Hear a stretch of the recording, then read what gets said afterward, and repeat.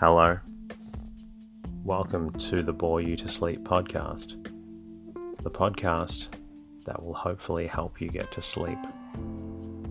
I am going to read an open source book, one that is not particularly interesting, but one that is hopefully boring enough to get you to sleep.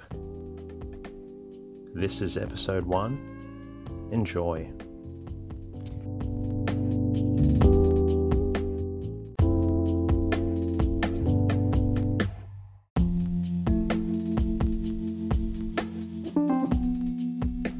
Tonight's episode is a continuation of the previous episode, Swann's Way by Marcel Proust. We're going to continue on from where the last episode left. Hope you enjoy it.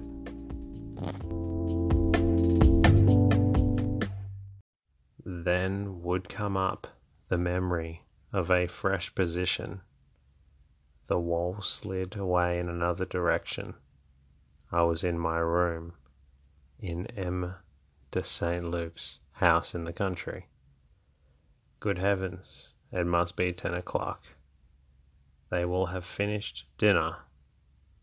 I must have overslept myself in the little nap which I always take when I come in from my walk from the M. de Saint Loup, before dressing for the evening. For many years have now elapsed since the Combray days, when coming in from the longest and latest walks, I would still be in time to see the reflection of the sunset glowing in the panes of my bedroom window. It was a very different kind of existence at Tanzanville, now with M. de Saint Loup, and a different kind of pleasure that I now derive from talking walks only in the evenings, from visiting by moonlight the roads on which I used to play as a child in the sunshine, while the bedroom in which I shall presently fall asleep instead of dressing for dinner.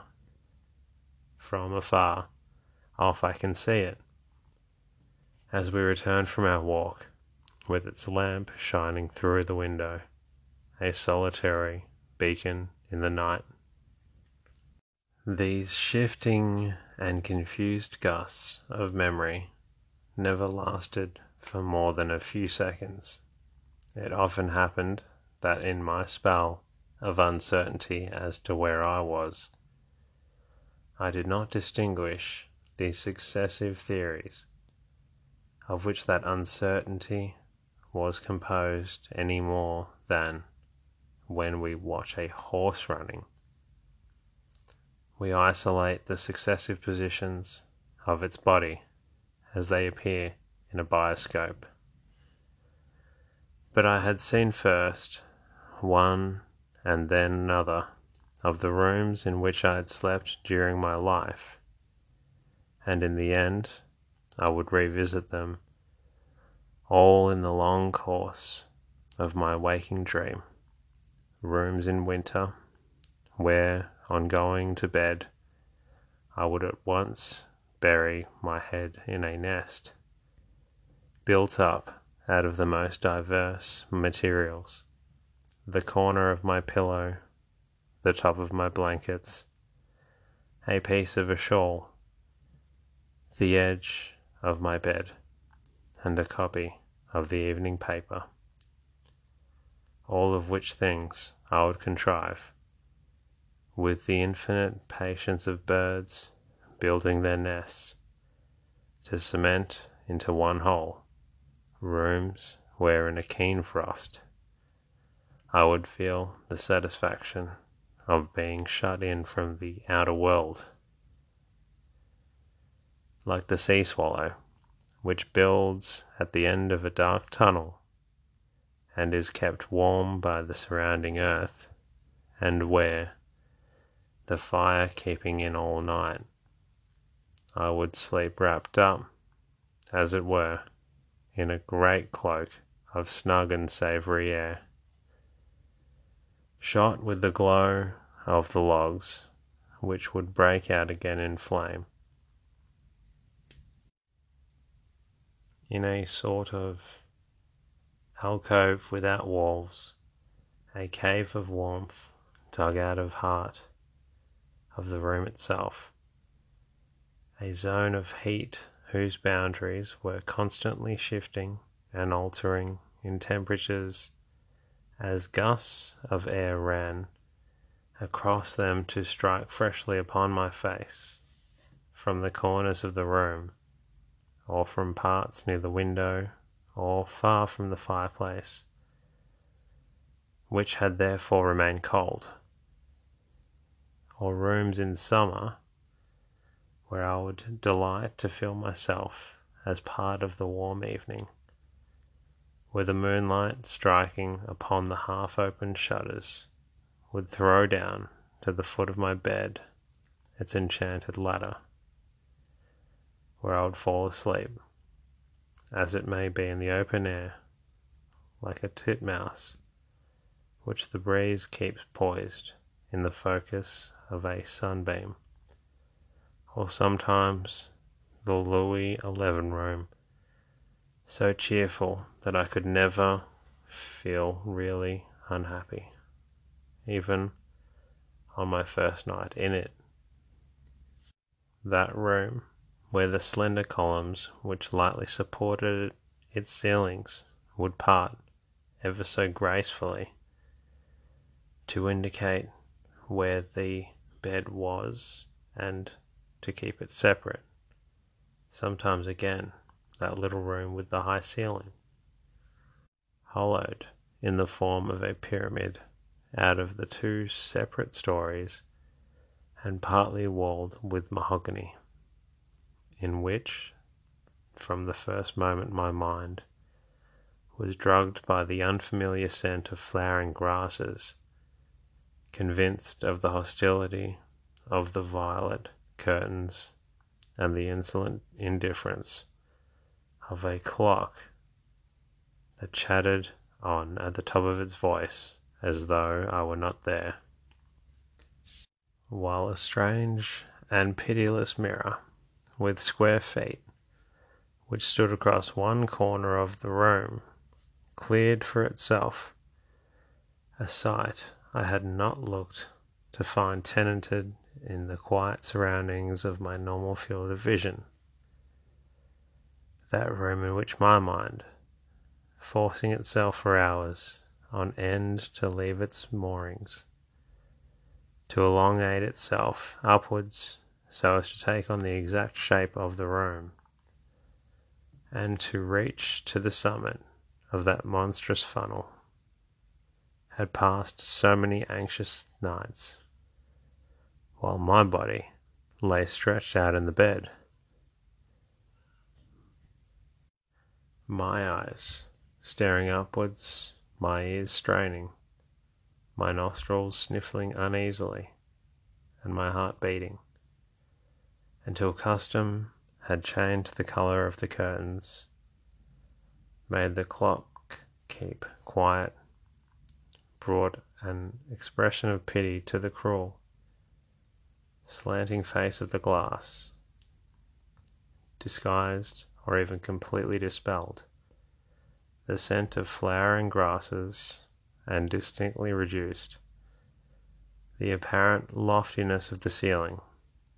Custom, that skilful but unhurrying manager who begins by torturing the mind for weeks on end with her provisional arrangements, whom the mind, for all that, is fortunate in discovering, for without the help of custom it would never contrive, by its own efforts, to make any room seem habitable.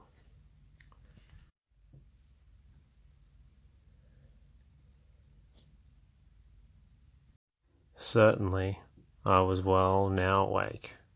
My body had turned about for the last time, and the good angel of certainty had made all the surrounding objects stand still, had set me down under my bedclothes in my bedroom, and had fixed, approximately in their right places in the uncertain light, my chest of drawers, my writing table, my fireplace, the window overlooking the street, and both the doors.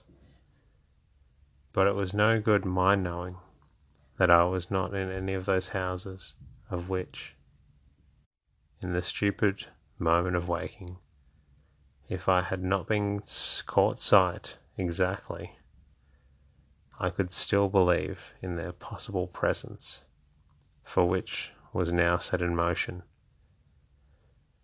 As a rule, I did not attempt to go to sleep again at once, but used to spend the greater part of the night recalling our life in the old days of Combray with my great aunt at Belbec, Paris, Venice, and the rest.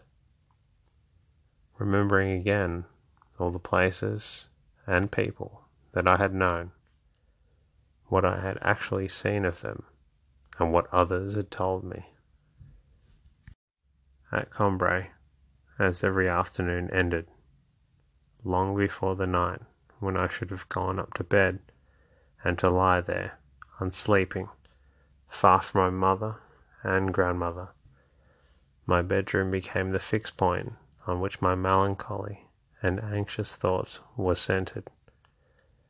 Someone had the happy idea of giving me, to distract me, on evenings when I seemed abnormally wretched, a magic lantern which used to be set on top of my lamp while we waited for dinner time to come.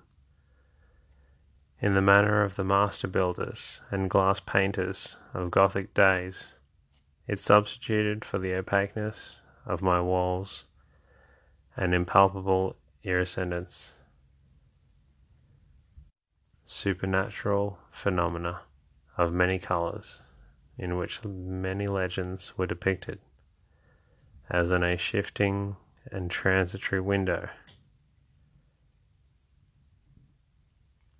But my sorrows were only increased, because this change of lighting destroyed, as nothing else could have done, the customary impression I had formed of my room, thanks to which the room itself, but for the torture of having to go to bed in it, had become quite endurable.